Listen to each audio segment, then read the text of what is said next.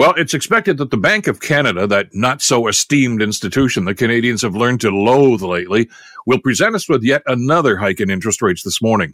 Now, the bank will issue the same justification for the rate hike that it's been doing for the last few months, namely that, yes, this is harsh medicine, but very necessary to slay the inflation dragon that has swallowed up the global economy after the pandemic.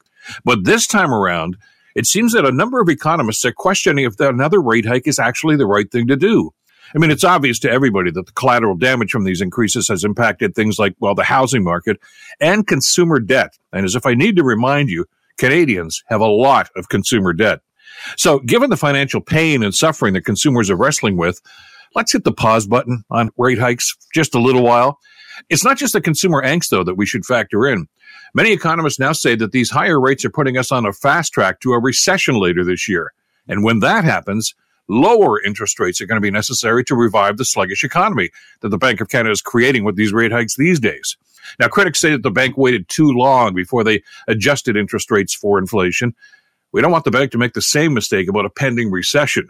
Put the brakes on rate hikes and give consumers a fighting chance. I'm Bill Kelly.